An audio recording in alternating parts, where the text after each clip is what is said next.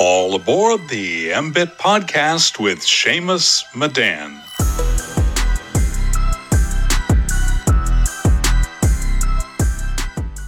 Welcome everyone back to another episode of the MBIT podcast, and I'm your host, Seamus Madan. Today we're going to be talking about eyewear, and to do that, we have a very special guest, Neil Blumenthal, the co-founder and co-CEO of Warby Parker. Warby Parker, for those of you who don't know, is a retailer of prescription eyeglasses, sunglasses, and even contacts that offer high-quality products at an affordable price. Plus, for every pair of glasses sold, a pair of glasses is distributed directly to somebody in need. So far, that's over 13 million pairs and counting. Neil, absolutely love what you're doing at Warby Parker. Thanks so much for joining. It's a pleasure to have you on. Thanks for having me. So I first want to start off with where you grew up, which was in New York City. During that time, a food dehydrator was actually what started your spirit for entrepreneurship. Could you tell us a little bit more about that? Sure. So yeah, growing up in New York, I feel like you're just surrounded by energy, and entrepreneurship just seems to be in all places. I was watching an infomercial, and they were trying to sell a food dehydrator, and the whole idea is that if you purchase this food dehydrator in the next 5 minutes, you got a free dial-o-matic slicer. And it was one of those things that they just keep pushing you to buy it, and you have the clock sort of counting down on the screen. And with this food dehydrator, you could do all these amazing things. You could dry fruit, you could make beef jerky, you could do a million different things. And my idea was to sort of create a dried fruit stand in the middle of Manhattan. And needless to say, I don't know if it was the best idea, but I sort of ran around the apartment sort of begging my parents if I could borrow the $49.99 plus the $12.99 for shipping and handling to get this food dehydrator. And I get it in the mail, and it's this really crappy device that's basically just plastic trays with a heat coil and a fan. And it would take something like 4 days to turn grapes into raisins. So needless to say, my short career in dried fruit wasn't highly lucrative. Did you give it a shot on the street, or it took too long? I think it even took too long, just even trying to make banana chips or dried apples. It just didn't work well. But I still have the dial-o-matic slicer. And that kind of translates into the same type of spirit you had later when you studied over at Tufts University. You studied international relations and history, which is where you got your bachelor's degree. You said you also had the goal to change the world. For me, changing the world is also kind of a similar goal that I have. And it's not only the legacy, but also just to have an impact on people's lives, because I think every single person in the world is put here for a reason. But for you personally, why was changing the world so important to you? I think it was just instilled into me by my parents to try and do good in the world. My mom was a nurse. Actually, very early on, I would just see how she would care for patients, whether I went and visited her in the hospital, or whenever a family member or a friend was sick, she'd always be the first to respond and go with somebody to the hospital if they were having surgery, for example. So she really led by example. And probably the most extreme example was there was a shootout at my Little League game, and a man was shot 3 times, and she was the first one to run and help this person while the gunman was running in the opposite direction. She was running towards the victim, and literally sort of helped stop the bleeding while the ambulance got there. I sort of saw her there completely covered in blood, but she was somebody that continues to react and respond to serve and help others. So I think that was very formative for me. And going to college in Boston, going to Tufts University, which is known for international relations, one of the ways that I thought maybe I'd be able to create positive change is to understand the way that countries and governments interact. And one idea was, hey, if I could work to help resolve deadly conflicts, resolve wars, maybe we could focus on the big things like health and education. So after college, I went and worked at a think tank that came up with policies to resolve deadly conflict. That I realized wasn't necessarily for me. I found it intellectually interesting, but it just wasn't, I think, the exact type of work that I wanted to be doing. Like you had to really focus on a particular region or a country. Then to actually enact change, you'd have to convince the power brokers, where generally were government officials, to, take a certain set of actions. And I guess I wanted to be the one making the decisions as opposed to recommending certain decisions to be made. Thank you for sharing. That kind of brings us up to what you did over at Vision Spring. So there you had a direct impact on communities, which was a nonprofit providing glasses to people in developing countries. Could you share a little bit more about that experience? Sure. So a family friend introduced me to her eye doctor. Her eye doctor had this idea to train low-income women in parts of the world where people were living on less than $4 a day to start their own businesses, giving vision screenings and selling glasses. And I thought this was a really interesting idea. First, there's about 1 billion people on the planet that don't have access to glasses. And that's just crazy, right? Glasses were invented 800 years ago. So we're failing as a species when 1 billion people don't have access to a product that was invented 800 years ago.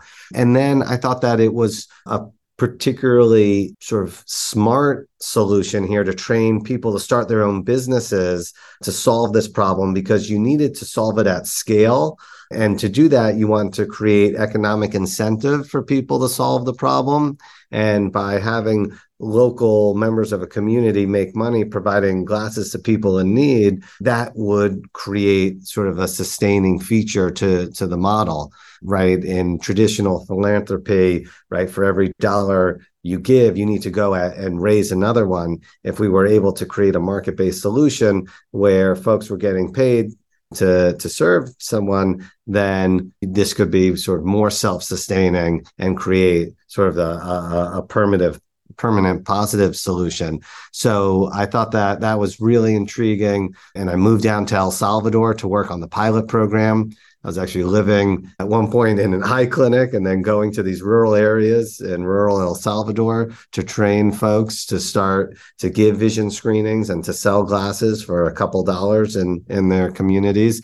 And the thing that I observed was just the power of a pair of glasses to transform someone's life, right? If somebody needs a pair of glasses and they haven't had it and they put on that pair of glasses, the impact is immediate, and you see a smile sort of emerge ear to ear. And similarly, that individual that's providing the vision screening, that's selling that pair of glasses, and they have a certain sense of self-worth that they're giving back to their community, and they're now earning an income that they can support their family. So it was just incredibly rewarding. And it was also challenging. I mean, I had to figure out, right, how to source glasses for people living on less than $4 a day, figure out how to train folks, how to, get community members to trust that the person giving them the vision screening and selling them glasses knew what they were doing. Because you imagine that you've grown up next to somebody and nobody in your community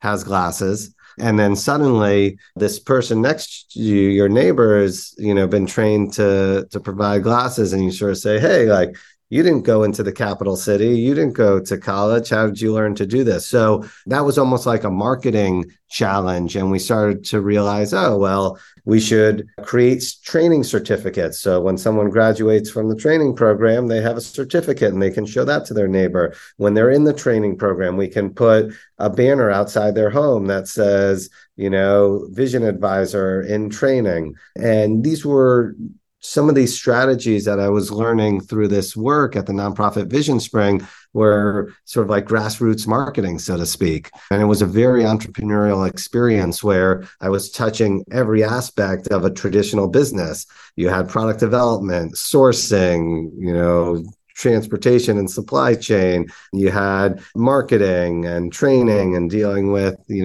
people challenges and HR. And I ended up taking this program from a pilot in El Salvador to now it's in over 40 countries, set up programs in India and Bangladesh, and just learned a ton over a 5-year period doing that. Yeah, and you were there for 5 years. You mentioned it was incredibly rewarding. What made you decide to leave and focus on the next stages of your career, which in this case was going and getting your MBA from Wharton? I think I found after 5 years, my learning curve started to plateau a bit. And I'm somebody that wants to be constantly learning and getting better at everything that I do. And as I started to think about what my next step would be, what I found was a lot of folks, I think, undervalued and underappreciated sort of a nonprofit background. And I thought that going to business school, number one, I could formalize some of the things that I was learning working at Vision Spring, but also it would give me a credential. And especially going to a school like Wharton, arguably the best business school in the world, and having that credential that said, hey, this guy knows business, would help position me well for my next job. Gotcha. And when you eventually were at Wharton, one of your professors that you have met was Adam Grant. And he had the idea, when you and Dave came up to him, the idea for selling glasses online. He said it was pretty ridiculous and it wasn't going to work. At the time, you also participated in the Wharton business plan competition, but also didn't win. And to a lot of people, being told no, it could actually be demoralizing. How did you use being told no as a motivation later to now build a $1 billion+ company? And how do you think maybe other entrepreneurs can use being told no or being faced with rejection as motivation for them? Yeah, I think what makes successful entrepreneurs successful is they identify problems and then find solutions for those problems. So if somebody told us that Warby Parker was a bad idea, then we would ask them why, and then try and get at the root of why they thought it was a bad idea, and then come up with ways to solve for that. So as an example, when we initially had the idea, it was we're going to sell glasses online. And this was we started working on Warby Parker, sort of the concept in 2008. We launched it in 2010. But in 2008, there weren't really nobody was selling glasses online. Now, a bunch of other categories were moving online and doing so very successfully, whether it was Zappos selling shoes or Blue Nile selling engagement rings, and footwear and jewelry were two sort of categories that folks thought could never be sold online. Meanwhile, now it seems so obvious. Yeah, of course you sort of can buy that over the internet. But what we heard from friends and family and folks that we trusted was, hey, I don't know if I'd buy glasses online because I need to try them on first. So when you hear, hey, this is a dumb idea, that's not really helpful. When you hear, hey, I don't think it will work because I want to try on glasses before buying them, that is helpful because that's specific and that's a problem that we can work to solve. And that actually led us to sort of brainstorm, how do we solve for this issue of trying on? And we thought, okay, well, is there technology in which somebody could do a virtual try on, right? And either upload their photo and virtually try on glasses, or maybe could you do it sort of live? At the time, there wasn't great technology, and there wasn't also great hardware that enabled somebody to do sort of great sort of virtual try on. So we were actually, with the technology that was available, we were experimenting. And actually you had to hold up a credit card with a magnetic strip. So that way you had a reference point. So you knew sort of what the distance on someone's face was, so you could fit properly a pair of glasses to one's face. And when we experimented with that, we found that customers didn't like it because it didn't look real and it gave them less confidence of buying. So we went back to the drawing board and came up with this idea to ship people 5 pairs of glasses. They'd have 5 days to try it on at home for free. If there was a pair that they liked, at that point, we would put in prescription lenses and ship it to them. And this was sort of our home try-on program, which has been wildly successful. And I think it's one of the reasons that Warby Parker was successful from the get-go. Now, we wouldn't have sort of come up with that idea if we didn't get that sort of feedback at the very beginning. Yeah, it's a great point. You also had like a try-on where you could order 5 glasses delivered to your house for free, try the glasses, see which one fits best, and then you pay for the pair that you want to pick. How did you develop the model around that? And why did you decide that that was the best model to build the online glasses business from? At Warby, we always say that like, the customer comes first, and we want to do everything to make shopping for glasses and contacts as easy as possible. And trying on is certainly something that's important. We wanted to eliminate all barriers to shopping with us and to purchasing with us. So, enabling somebody to try on 5 pairs of glasses for free, right, versus charging them, right, that eliminates barriers to purchasing. And we just want to make things as easy as possible, as seamless as possible for our customers. One thing that's been our guiding sort of metric is Net Promoter Score, which is a measure of customer satisfaction. Basically, Bain & Company did a ton of work over the last few decades on what is the best way to measure customer satisfaction. And what they found was the best question to ask is, how likely are you to refer this product or service to the friend? And if on a scale of 0 to 10, and if you're, an 8, 9, or 10, you're a promoter. If you're a 6 or a 7, you're sort of neutral. If you're 5 or below, you're actually a detractor. So your Net Promoter Score is basically the percent of folks that are promoters minus detractors. And we want to make sure everybody has such an amazing experience with Warby Parker that they're telling their friends about us. And our Net Promoter Score has been around 80 since inception. And when we look at sort of the broader optical category, what we find is that most optical retailers are in the 20s. So the fact that our Net Promoter Score is so much higher, we deliver so much greater value and a greater customer experience. And to put that in context, the airline industry tends to be in the 20s or below. So it's a great category for us to be in when we're able to deliver such a better customer experience. I think customer experience is key for the forefront of businesses, especially in the long term. Now, I think to truly understand the problem with the current glasses industry before you guys disrupted it, it's important to understand how it was previously done. And I think to do that, we first have to understand Luxottica, which is one of the major domination players in the eyewear industry. They currently own a lot of brands, including Ray-Ban, Oakley, and partners with many other brands.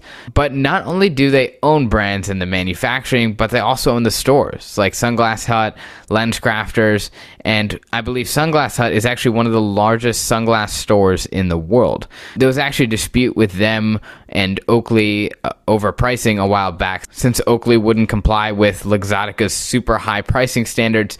So Luxottica's like, hey, you don't want to keep your glasses at this high of a price? We'll remove you from our stores. When that happened, Oakley's like, oh shoot, we just lost a whole bunch of our sales. Their stock plummeted. And Luxottica just ended up buying them out because it was either that happens or they die. So they forced the sale, but they have so much power in this industry, and they can keep prices up to 20 times the cost what it makes to produce the glasses. How difficult was it to enter a market where there was such a big monopoly in the industry, and how did you overcome the challenges there? Yeah, I think when you have really large incumbents, you have to understand sort of what's their business model, what are their strengths, and how do you sort of navigate around them. So for us, it was important that we have our own brand, right? We're not licensing some other fashion brand, right? Luxottica makes a lot of their money by licensing big fashion names like Prada or Dolce & Gabbana. And right, they sell those glasses out of their stores like Lens Crafters. And so we were going to design glasses under our own brand. Then we were going to sort of partner with factories that we had to make sure that weren't owned by Luxottica or weren't primarily selling to Luxottica, because then at any point Luxottica just could tell the factory, hey, stop selling to Warby Parker, stop manufacturing their designs. And then similarly, you have optical labs where you cut lenses, insert them into the frames, ship them to customers. We've built our own optical labs so that way we can control that process. It helps us maintain high quality standards, get product to customers fast. And also we find when we do things ourselves, we're able to do it at cheaper costs than when others do it. And then, of course, building our own website and our own stores enabled us to control our distribution and control the relationship with the customer, because it would be really hard right now to launch your own brand of eyewear and not sell through some of Luxottica's channels, right? If you're not selling through Lens Crafters or Pearl Vision or Sunglass Hut, right? Those are some of the biggest optical chains in the country, and they're all owned by Luxottica. And when you first started Warby Parker, one of the first criticisms that you guys face is that you were also going into a summer internship at the time. A lot of people may think of business as very binary, like either you do it or you don't, like there's no in between. How confident were you that Warby Parker was going to work? And if you were confident that it was, why did you decide to continue a summer internship? Yeah, so I think there's this misperception that entrepreneurs are these crazy risk takers, and we focus on these very few stories of somebody that dropped out of school, like Mark Zuckerberg, to build their company. And I think great entrepreneurs are actually really good at managing risk, not necessarily taking crazy risks. So often I think about, if I am standing on a cliff, right? And I need to get to the bottom, I can either jump off the cliff or I can take a step back and look for an easier way to get down the hill. And I'd prefer not to jump off a cliff, especially if I don't know how high it is and whether there are rocks at the bottom or what have you. So with Warby Parker, what we wanted to do was de-risk a lot of the business before we invested all of our life savings and before we gave up sort of any other job opportunities. So first of all, we were working on it while we were at business school. So it wasn't like we had to quit our jobs in order to work on the business plan. We were making good progress on the business plan, but I decided to get an internship at McKinsey because, when you're in the middle of a business plan, you don't know if the business is going to work. You don't know if you're going to be able to raise capital. And I only had one shot to graduate business school and to get a new job. So I wanted to make sure that I was best positioned to graduate, business school with a job. So I took that summer internship at McKinsey and would basically be working these long hours with McKinsey. And then at night would be working on Warby Parker along with my co-founders, Dave, Jeff, and Andy. Right? We'd be having calls at 11 o'clock at night, at midnight. And it wasn't until probably halfway through, right, our second year of our MBA program that, we were ready to launch Warby Parker. I actually had an offer to go to McKinsey once I graduated, but we launched Warby Parker in February of 2010, and the company took off like a rocket ship. We hit our first year sales targets in 2 weeks, sold out of our best-selling styles in 4 weeks, had a wait list of tens of thousands of people. And it was clear that we had some traction here. So it was at that point that I sort of went to McKinsey and said, hey, I've got this opportunity here. It doesn't look like I'm going to be able to join the firm, and once I graduate. And to their credit, they were incredibly kind and supportive. And they said, listen, you have this amazing opportunity. Even if you didn't want to pursue it, we would tell you, you have to. You know what? We'll give you a year. And if you want to still come and work for us in a year, you'll have the job. And, that was really kind of them. Of course, Warby Parker ended up doing super well, so I didn't have to, take their offer, but it was really nice of them. On the show, we've interviewed a lot of entrepreneurs, and not always, but sometimes there's this inflection point out of nowhere where the business might just spike, or they create new business and it spikes off pretty quickly through this exponential growth curve. And I've had entrepreneurs message me and ask me like, hey, I know that this happens, but why does it happen? Yeah, there's some sort of catalyst when you hit sort of product market fit. For us, there was a few things that I think we got right. One was our price point, charging $95 for a product that would typically cost $400 or $500, right? Those are, high quality acetate frames with polycarbonate prescription lenses with anti-reflective coating, anti-scratch coatings, impact resistance.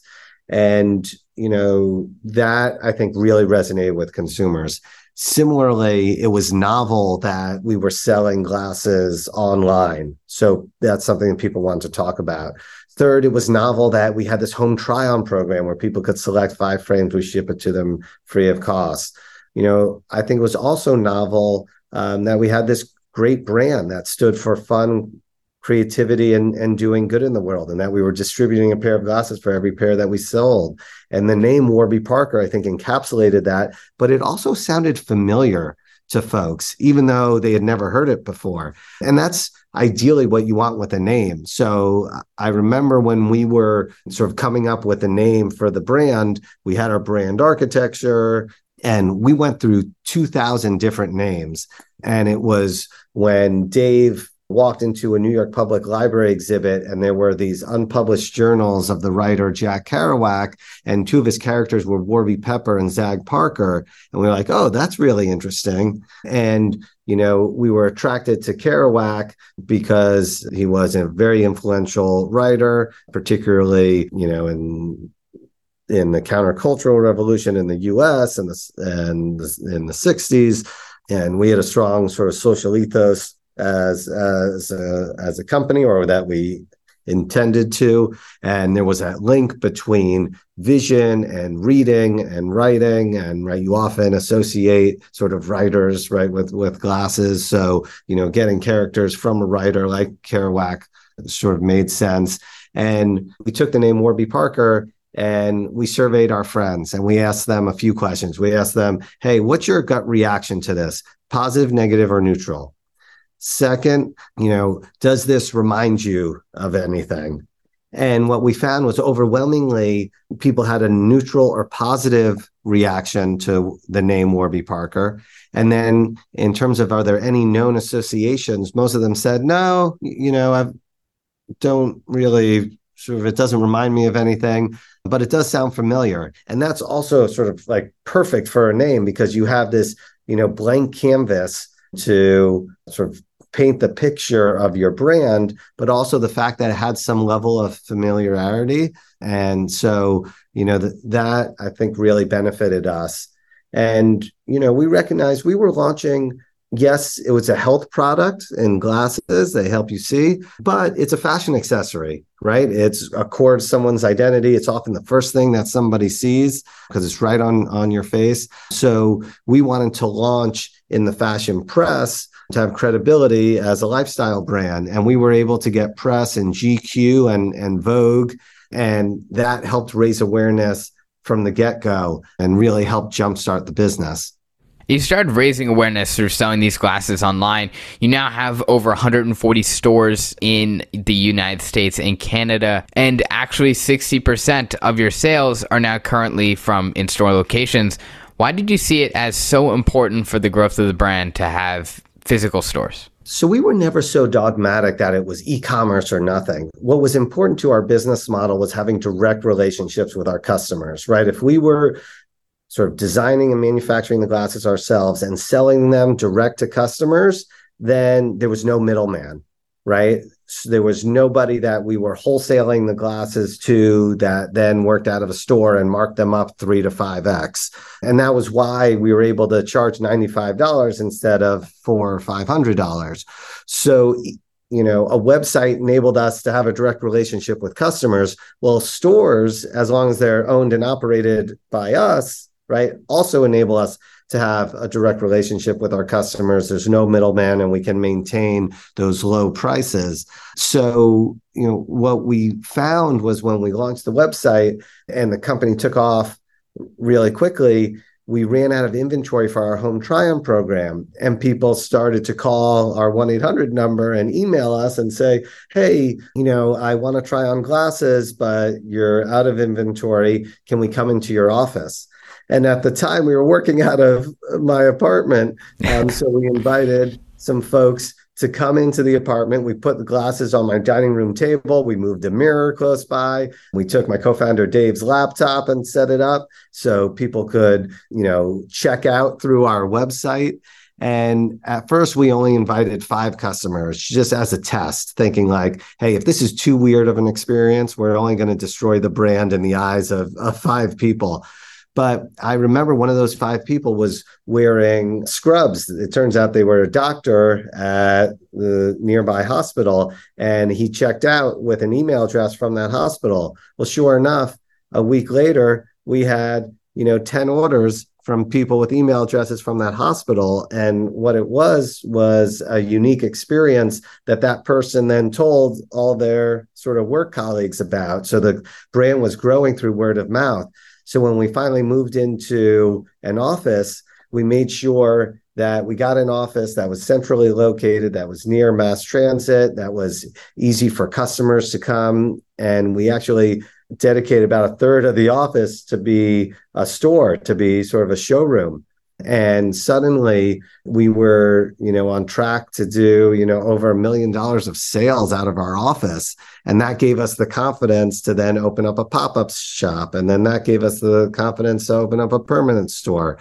So this was like another example of how we de-risked opening up stores, because stores are major commitments. You often are signing a multi-year lease. You're spending a lot of money to build it out. So we really want to know that stores were going to be successful before we sort of made those sorts of financial commitments.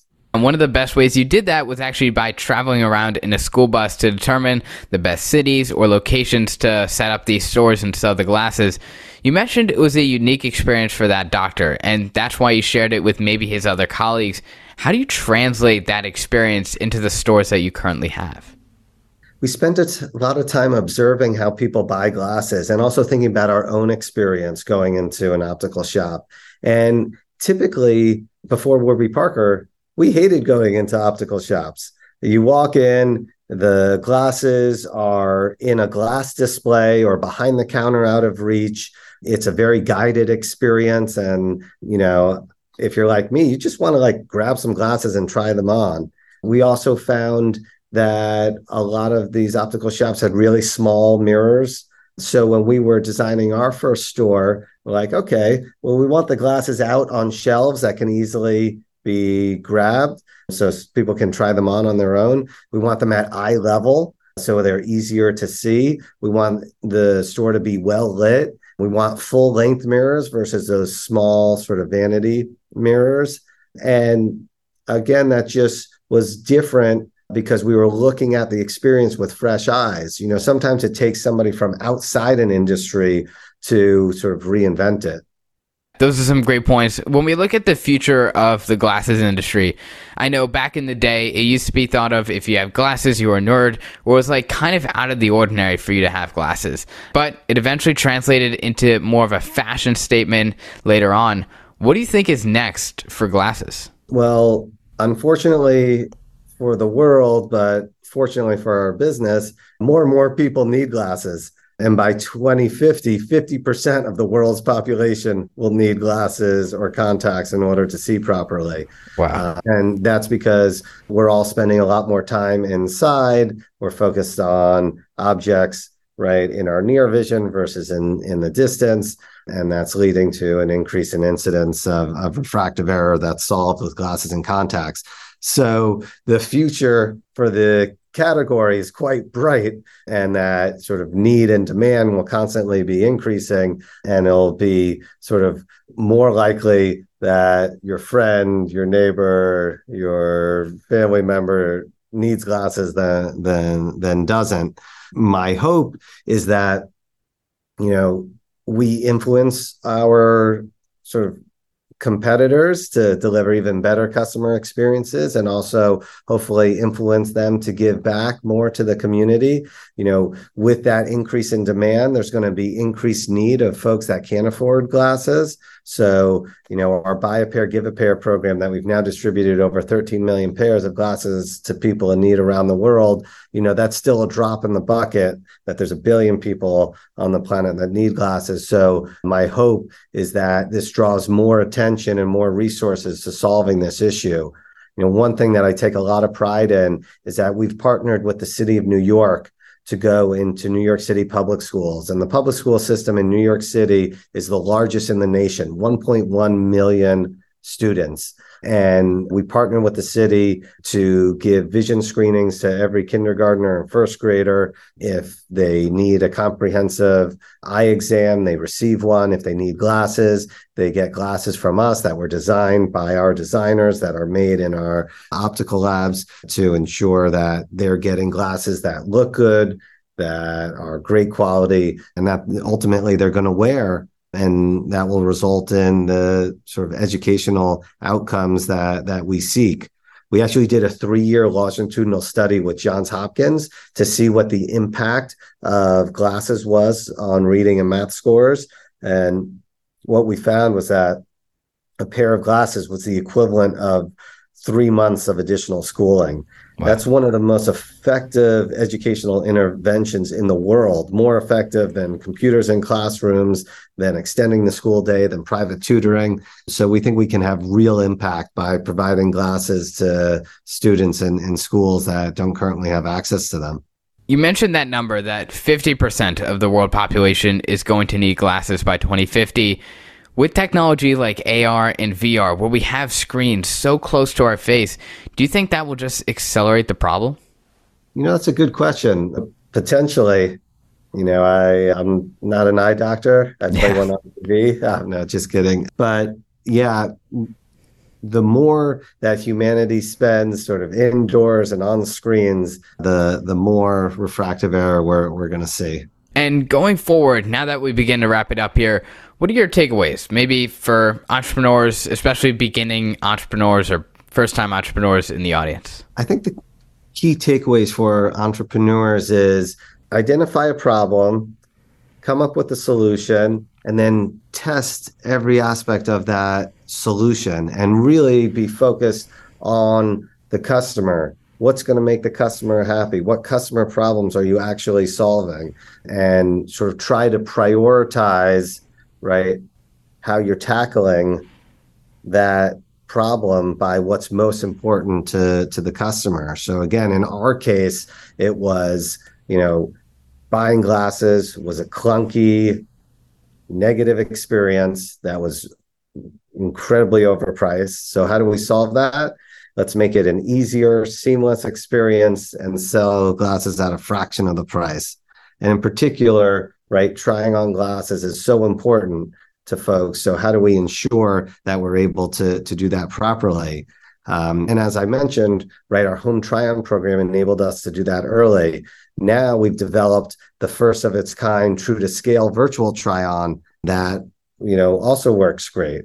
And folks, thanks to sort of the iPhone's true depth camera, right, folks have the hardware in their pocket that enables them to, do that virtual try-on. Similarly, we now have a virtual vision test that you can do a vision test remotely through your iPhone and get a new glasses or contacts prescription. So that's exciting. So, we'll keep hammering away at making the customer experience better and better and better. And that's the key to success for any entrepreneur, is to just serve their customers better and better. Totally agree. I think keeping the customer, or in this case, the audience, at the forefront is definitely one of the most important traits for long-term success in entrepreneurship. Well, all right, everyone, that wraps it up for today's episode. We'll have a link to Warby Parker, and you can check them out in the episode description down below. And if you enjoyed this interview, please share it with your friends. We're on Apple Podcasts, Spotify, anywhere you can look us up and look up my name, and it'll show up. So greatly appreciate you, Neil, for taking the time to join the show. It was a pleasure to chat, and thanks for coming on. Thank you. Pleasure to chat with you.